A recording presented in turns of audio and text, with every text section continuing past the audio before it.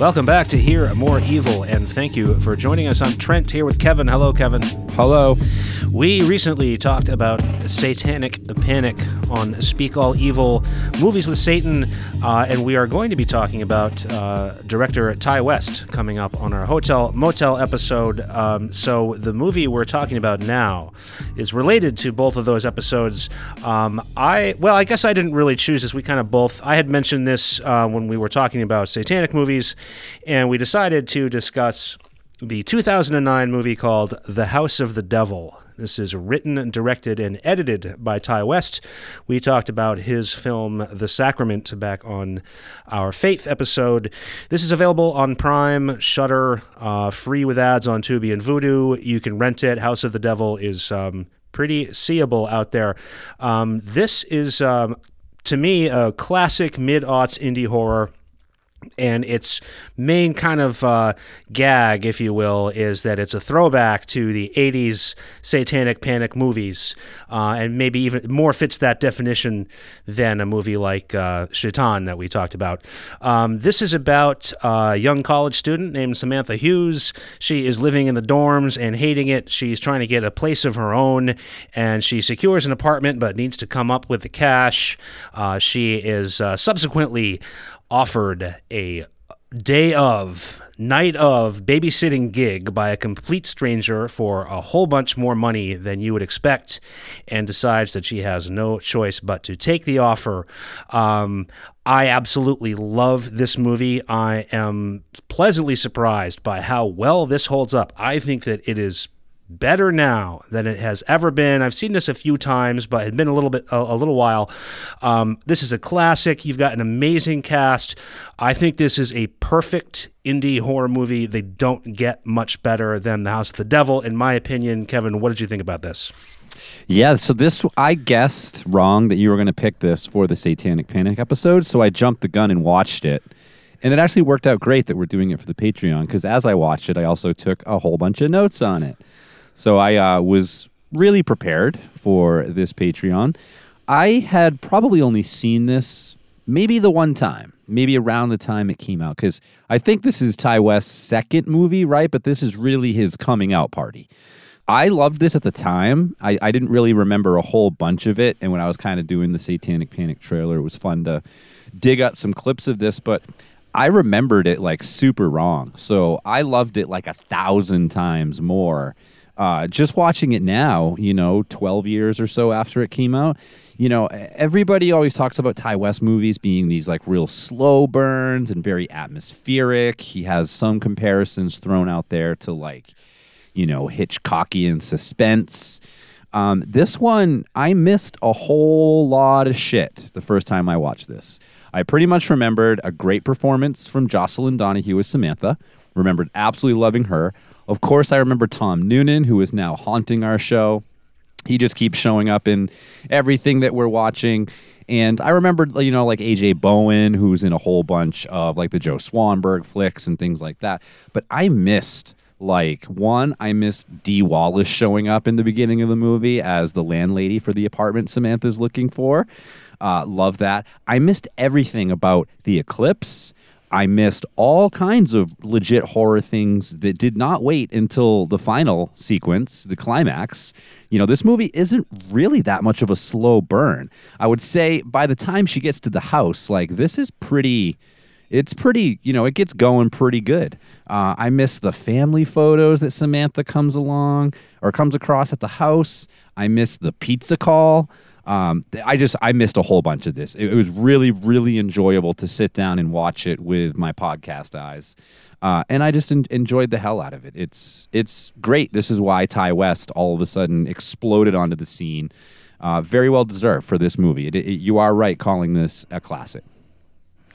Yeah, and speaking of the cast and having missed things, I had no idea and really wouldn't have at the couple times that I saw this movie. Greta Gerwig is in this, plays a supporting part. The writer and director of the multi-Academy Award-nominated Lady Bird from a couple years ago, and also directed the Academy Award-nominated Little Women, which actually did win the Academy Award for costume design. She's really great in this, and it was funny because I was watching it now, and I was like, man, I love whoever's playing Megan. Yeah. I don't recognize Greta Gerwig on sight. I thought, man, especially for a supporting part, she's doing a great job. And I was thinking in terms of all the performances, all the acting in this is great. I loved Samantha Hughes' character, which is Jocelyn Donahue. The way she plays her part is so understated, and that goes to one of the things that I really like about this movie. You mentioned Tom Noonan. He was the Tooth Fairy in Manhunter. What else did we just see him in?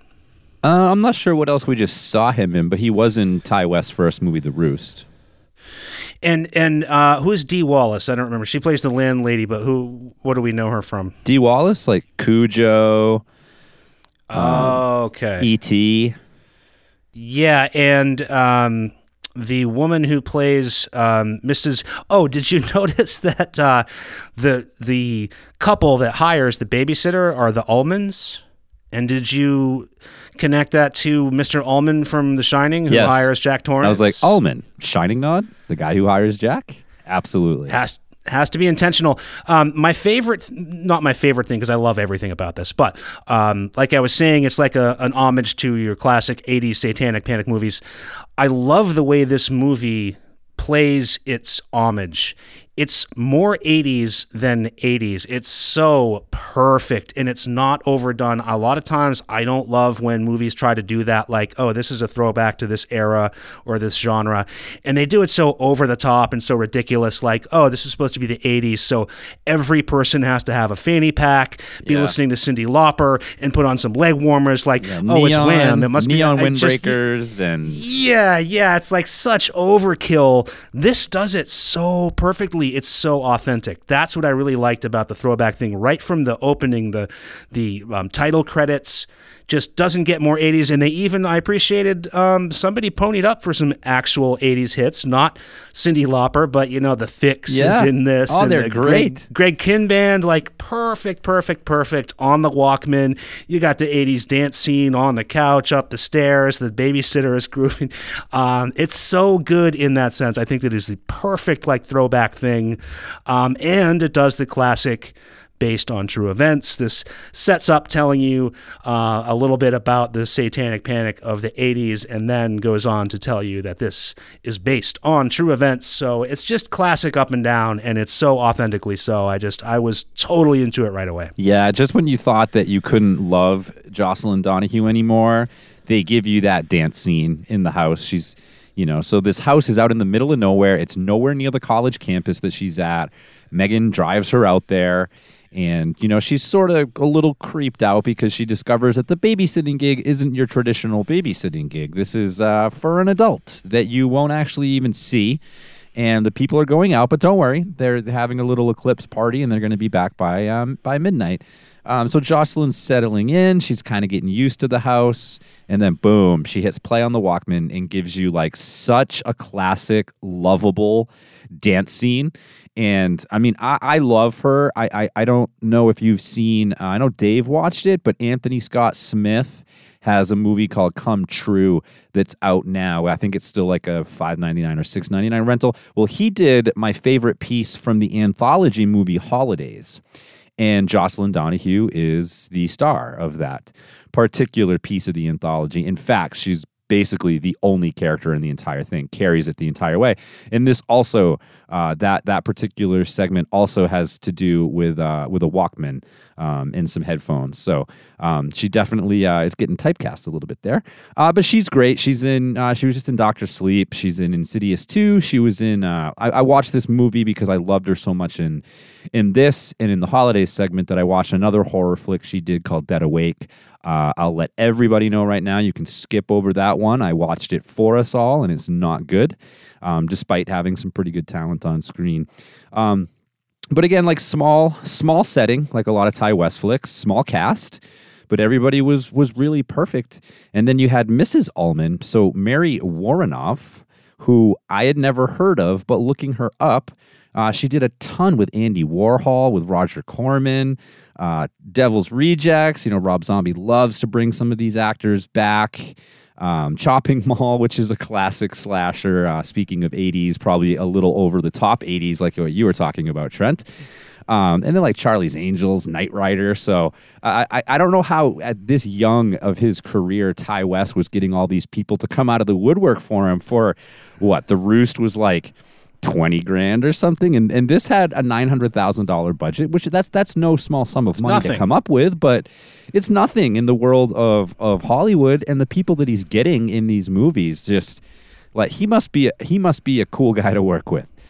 Because people have no problem coming out for a Ti West movie. It really completes the whole 80s love letter thing, because not only does he just totally nail the actual filmmaking, but he nails the cast, and on top of that, he brings in new talent like Greta Gerwig, who would go on to be huge now. And also, did you know the 911 operator is played by Lena Dunham? I'm sure you did.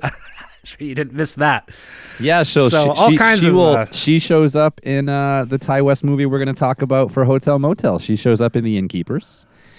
And Lena Dunham just did a really kind of surprising cameo in another horror movie that I just watched. I won't name it because I don't want to give away her cameo or the movie. I was very, very excited for this movie to come out in 2021. I was very disappointed by the movie, but I will say Lena Dunham's cameo in it is super awesome and super shocking. So yeah, again, like where was Ti? Like, he gets Lena Dunham to just call up and be the 911 operator voice. And then in The Innkeepers, like she's just like this weird barista who's in it for like 30 seconds.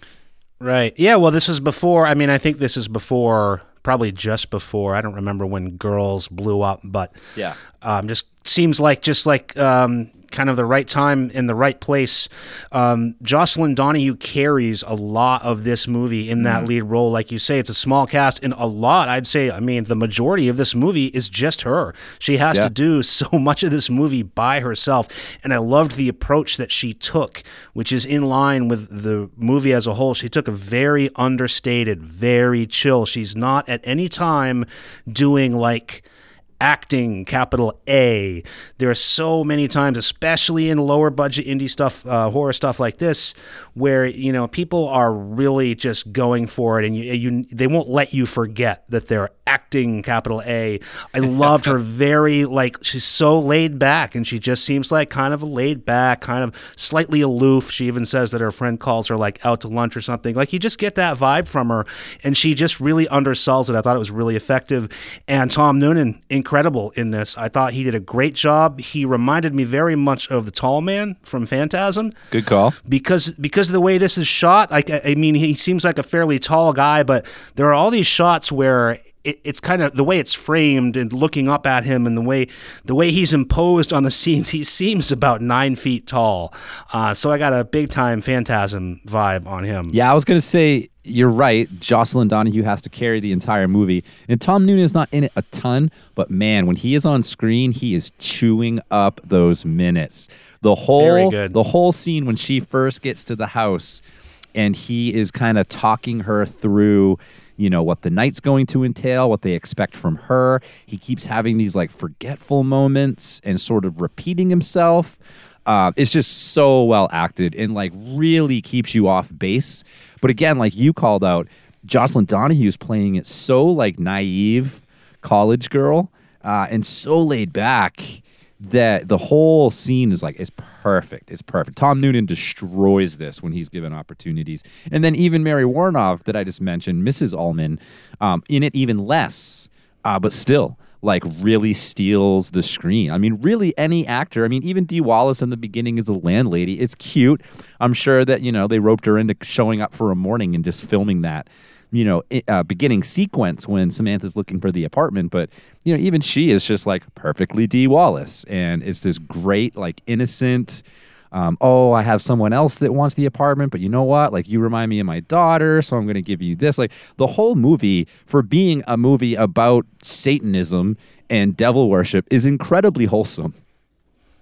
Yeah, it really is. Yeah, there's no. Yeah, you at no point do you get the babysitter in the going pantless in the football jersey, or there's no nightgowns, there's no sweaty wife beater scenes in this at all. You don't get any of that stuff. No shower scene. This is playing it straight. No blue stuff here. I really loved how the story is advanced when you start getting the reveals, because the way that this is done, I think your first reveal is through the character of Megan, played by Greta Gerwig, who is Samantha's friend and doesn't want her to accept this gig, and she's driven her to the job. And that's your first, when you really know, what's going, something's going on here. It's a horror movie. But that's when you first really know, you start to get a taste of how bad this is going to go.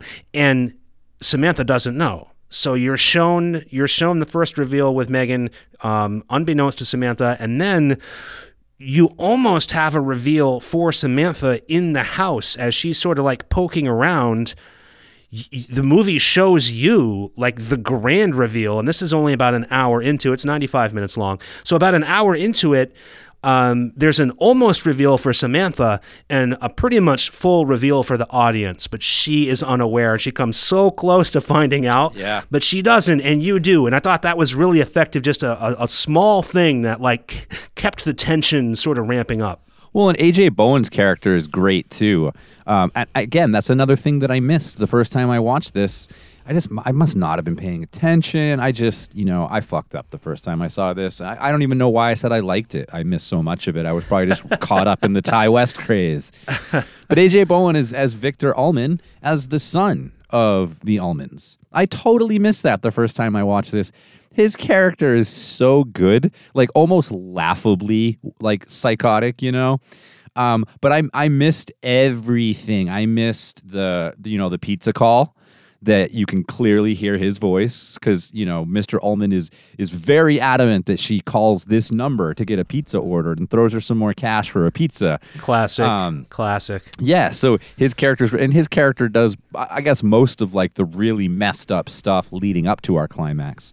And man, oh man, that climax is something else. It's one of my favorite endings of this type of a movie. I don't want to say like favorite endings of all time or recently, but this particular type of like approach to a horror movie, Ty West knows how to stick the landing. He does it with this. Yes. I literally just finished The Innkeepers. He does it with The Innkeepers. Did not really do it in The Sacrament, as I was properly roasted over during our Faith episode. And I don't really remember The Roost. It's been a long time since I saw The Roost, but he sticks the ending on this, complete with there's that really messed up looking individual in the climax that had a very, very haunt that we just watched and talked about. Sure. Also very Gary Oldman in Hannibal. It was just like, it gives me the creeps to think about it. Yeah, I loved the final act when things really come to a head here. The whole last act is great. You get all the payoff. I remembered it for some reason after the first time I saw this. I remembered it being a mellower finale, but it's not at all. So I knew that because I had seen it subsequently, but I think it is the perfect climax, perfect ending, and then the very final scene is just like Italian chef kiss, and that's like, there you go, folks, $900,000. Boom, this is a perfect indie horror movie in every way. Yes. And one thing that I've noticed with Ty West, at least with House of the Devil and now The Innkeepers, but I went back and watched this with headphones because love the score. His attention to not just the score, his attention to sound. And I know I talk about this a lot on the show, but it really does mean like the world to me.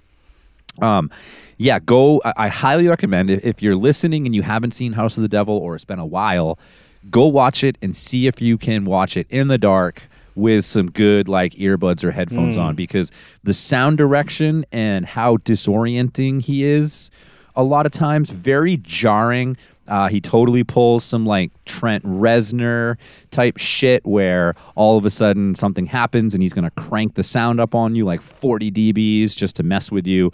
But the house itself is sort of a character in the House of the Devil, fittingly enough. Yeah, definitely. And he uses the sounds of the house very, very well.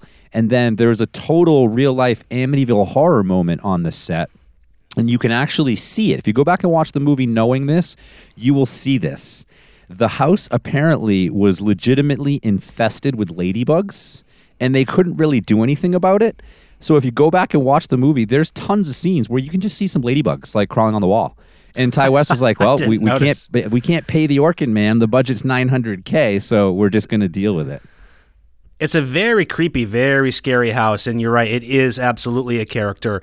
And this is such an easy turn off the lights, put the phone away, and really get into it. Makes it so easy to get into the vibe of this. I really would recommend trying to get into that groove. And again, in that sense, with the attention to the sounds, like you mentioned, again, this is like one of those movies that does what it's paying tribute to better than many of the things that it's paying tribute to. Like, it's really successful in taking the love of something and then like updating it and doing it better than a lot of the things that it's loving. So it's just works so perfectly. I forgot to mention earlier in the movie when a classic scene, a classic 80s horror trope. Earlier in the movie, when Samantha is first going for this babysitting gig, she makes the call on a cell phone. Not a cell phone, excuse me. She makes the call on a payphone. It's like there's a want ad on the bulletin board. You know, this is old school stuff. Babysitter needed, and she calls the number at a payphone because she's so excited to get right on this, and gets an answering machine, leaves a message, and she's walking away from the payphone. And the payphone rings, which is like, that is the most textbook 80s power move ever, is calling someone back on the payphone that they just hung up on. Oh, how did they know? That's like, it's just 101. So good. Many a drug deal were done in our youth, I think, utilizing this technique. Yeah. There's something, I'm shocked that you haven't brought this up yet, because you are always very astute, but you have your classic must-have Night of the Living Dead on TV moment in this one. Is it? I missed it. Yeah, Frightmare TV is when she's like, I think she gets the pizza, she's turning the TV on. It's not Creature Double Feature, I believe they're calling it Frightmare TV. So it's like Saturday Night Horror movies, and it's Night of the Living Dead. I missed it. Well, there That's you like go. Another I dotted. Bell. Yes. I always wait for you to another ring T that crossed. There's another thing that he does that I definitely wouldn't have noticed had I not been watching it, sort of preparing to talk about it. He does this really interesting thing that I think a lot of amateur filmmakers or just some hacks would have done. So they sort of set it up that, okay, she's only going to be there for 4 hours. They tell you that. And they tell you, we're going to be home by midnight. So you kind of understand that this is taking place somewhere between 8 p.m. and midnight. You got a 4-hour window. But what I love that Ty West did is, rather than hammer us with scenes of her looking at a clock, you never see time at all. So it's another way he sort of keeps you on your toes and kind of keeps you off balance. It keeps the suspense up. I feel like some amateur filmmakers or someone not as good at what Ty West is doing here would have had all of these, the clock struck 9. Ooh, she only has 3 hours to go. The clock struck 10. Or you would have caught her walking by like the old school microwave with like the, 80s. Ooh, we have LED timers. Yep. At no point do I remember seeing an actual clock in this movie, so you never knew where she was on her 4-hour journey or how close you were to midnight. That is a great point. You don't. All you know is that it's 4 hours and they're supposed to be home shortly after midnight. You don't know at any time how long it's been. The only timekeeping in this movie, which is so effective, are the phone calls that she makes to her friend Megan. And she has to call Megan's landline. So every so often, she gets nervous again and goes to the landline and calls her friend Megan and gets her friend Megan's answering machine. And Megan has like the trick answering machine message that so great. People used to do, where the outgoing message is, "Hey, oh, I'm not here, so that people call and they think they're talking to you for a second, and then you drop it on them that it's the machine. So she keeps getting that message, and every time she goes and makes that call, it's ratcheting it up even more because she's wondering where Megan is, who's supposed to come back and pick her up. And it's like a very particular 80s form of anxiety when you couldn't... Yes. And so you feel it when you're watching, like it's so powerless. She just keeps getting this machine. Where is Megan? Megan is not home. Can't text Megan. Can't tweet at Megan. Can't see if Megan has been on Instagram in the past hour. There is no where the hell is Megan. All you can do is leave these hopeless messages and hope that somehow she gets home and hears them. Loved that. Very effective. Yeah, I mean, a lot of subtle things that he does in this. And it's interesting. Like, we know what it was like to not have a cell phone and to have to figure out how to get in touch with your friends and how to where everyone's going to meet up and what time. I'm curious to see, some of the younger folks that would watch these movies now, if they miss this part of the anxiety, or if they actually understand it even more because they don't know what life without instant gratification and communication is. So I wonder if there's some viewers out there that are watching this and they're like, oh my God, this is making me understand what it would not be like to have an iPhone glued to my hand. Or if they're just like, I don't even get that. We understand it now from when you're out somewhere and your phone dies. That's like the new not being able to get in touch with someone is when your phone dies and for an hour. You're like, oh my God, yeah, I gotta fix this. You're like, then you like get to your computer and you're like, let me see, make sure I hadn't, who knows what I've missed all afternoon. I haven't had my phone. It's you're just gnawing at your gut the whole time. And then usually, like, you finally get back in communication, you haven't missed anything. There's been nothing. It just seemed like a long time where important things must have been happening, but nope, not at all. Nope. Pretty good gore in this. This is a slow burn, and it's not a splatter movie by any means, but good solid gore in this movie. This is a full out horror movie. You do get that element. Yeah, and like I said at the beginning, it's not as slow as I think. If you read a lot about this, you will see it called a slow burn in a lot of reviews. It's not as slow as you think, though. Maybe the build up to her getting to the house, but I would say, like I said back at the beginning, once you get to the house, there's plenty of meat for the rest of this movie too. There's plenty of action. It's pretty well paced. Again, you get some like creepy things, and like you mentioned, some almost reveals that sort of like, ooh, something's gonna happen, and then you kind of go back to like college kid ordering a pizza. College kid dancing to Walkman. So it's interspersed for sure. But I think, one of the things that would make you think, oh, this is definitely a slow burn is just how bonkers the last like 10 minutes are. So anytime you ratchet it up that much, I think you could probably consider the previous 85 minutes or so as slower, but it's not as slow as I remembered it at all. After this movie, Ti West would go on to make a movie called The Innkeepers, which we're going to talk about on the next Speak All Evil episode, which is another favorite of mine. Then after that, The Sacrament, which we talked about, I didn't like as much. I never saw, I think his last feature film was called In the Valley of Violence, and it's some kind of like Western noir. It's not explicitly horror. I assume that it has some darker elements in it. But after that, he seems to have gone pretty much exclusively television. Ever since in the Valley of Violence, he does tons of TV stuff, but seems to be out of the feature film game, which is a bummer because he had so much talent. Yeah, it's a super bummer. I never saw In the Valley of Violence. And it's interesting that it's called a Western, but it's produced by Jason Blum. Is it? Really good cast. I mean, Ethan Hawke, Tasia Farmiga. Right, yeah, it looks interesting, right? Yeah, you got Travolta in there. Maybe we get some dance scenes in the Western. But yeah, he would go on. He did Wayward Pines, which I would recommend it. I would actually recommend reading the books. The books are really, really good. Shyamalan got involved with the TV series. Ti West did a couple episodes, if I remember correctly, directed them. But like the Exorcist TV show, he get in on some of that, and that was really good. Season 1, anyway. I never made it through season 2. Short-lived Netflix show that I loved called Chambers. Was super pissed when that was canceled after just one season.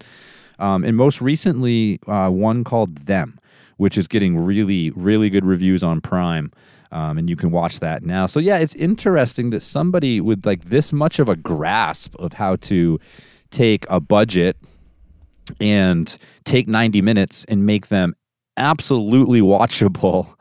I'm hoping that he has something coming up feature film wise soon. He did also do after The House of the Devil, he would do Cabin Fever 2. Which is pretty bonkers. I left that off. Didn't he like end up taking his name off it or something? Possibly. I actually thought that was like Lucky McKee. I forgot that was Ty West. It's pretty bonkers. It's definitely a lot different than the original Cabin Fever, which is also a pretty polarizing one. He would act in You're Next. He would do a segment on the popular VHS anthology. He would do the ABCs of Death. He would do the M is for Miscarriage, which is like maybe 1 minute long and really fucking gross. But yeah, I mean, I love Ty West. I wish we could see him put his name on another full length. I feel like go ahead. No, I was just gonna say, but the TV stuff he's doing is cool. You know, we've been pretty lucky. We're on a good like almost decade-long streak now of like horror in television. Being a very viable source. Like companies are putting money into it. They're throwing actual talent, actual horror talent at it. And, you know, shows are actually showing some longevity. So, you know, good for him there, but make another movie. Yeah, you know, it seems like a lot of horror filmmakers of his generation have turned to opportunities in TV. Now that's like the new... some studio is going to throw a bunch of money at you to remake whatever horror movie, and people aren't going to like it very much. Like, I feel like the old model was in indie horror, you break out with a couple well-received indie features, you show a bunch of talent, next thing you know, somebody wants you to remake an Asian horror movie or a Dutch horror movie or some great movie that doesn't need to be remade at all, and you do kind of a crummy job of it, and maybe you do 2 of those, and you kind of fall off the map, and now like everybody's like, what happened to this guy? He made some really good movies, and now he's just like doing this Hollywood crap. Now you have all of these opportunities in television, and not only that, you have original opportunities. People aren't like, oh, you got to remake whatever. They're willing to try new stories and new ideas, original concepts. I feel like that must, to some people, be a lot more attractive. Hey, I can go do this. I've got big budgets. I've got quality casts. I've got chances to do original things. I don't need to remake Mirrors or something like that and have it get panned. Right. You know, I can do all this other stuff. So I could totally see that as being an attractive avenue for some of these guys like Neil Marshall, another one we talked about, that have sort of tended to disappear into television after maybe getting frustrated with some of the Hollywood studio feature system. Yeah, I mean, I'm curious to watch Neil Marshall's new one that I think is out now. I think it's on Hulu or Netflix now. I want to see that too. A little, I mean, he got a little like medieval for me, especially after The Descent, where he did Doomsday. Doomsday, yeah, and then like Centurion. Right. I forgot about that one. His 2019 Hellboy wasn't bad, but The Reckoning is the new one that's out now with his, I believe, fiance, Charlotte Kirk, starring in it. So I'm already a little apprehensive. Every time Neil Marshall comes up, you bring up his fiance. She stars in this new movie that they live with. Like, it's Neil Marshall now in your mind can never be anything other than the guy whose fiance is in his next movie. It's something that's really captured your imagination about that. I'm just calling out nepotism, I guess. Oh, I see. Okay, no, that makes sense, right? But hey, he did never fail to mention direct. He did direct one of the greatest episodes of Game of Thrones that the series would ever have. Episode called Blackwater. Oh, right, right. Just ridiculous. So, right. I mean, and you know, the dude made The Descent, so he's always going to have a special place in my heart. So, and Dog Soldiers is one of my favorites as well. Yep. Good call.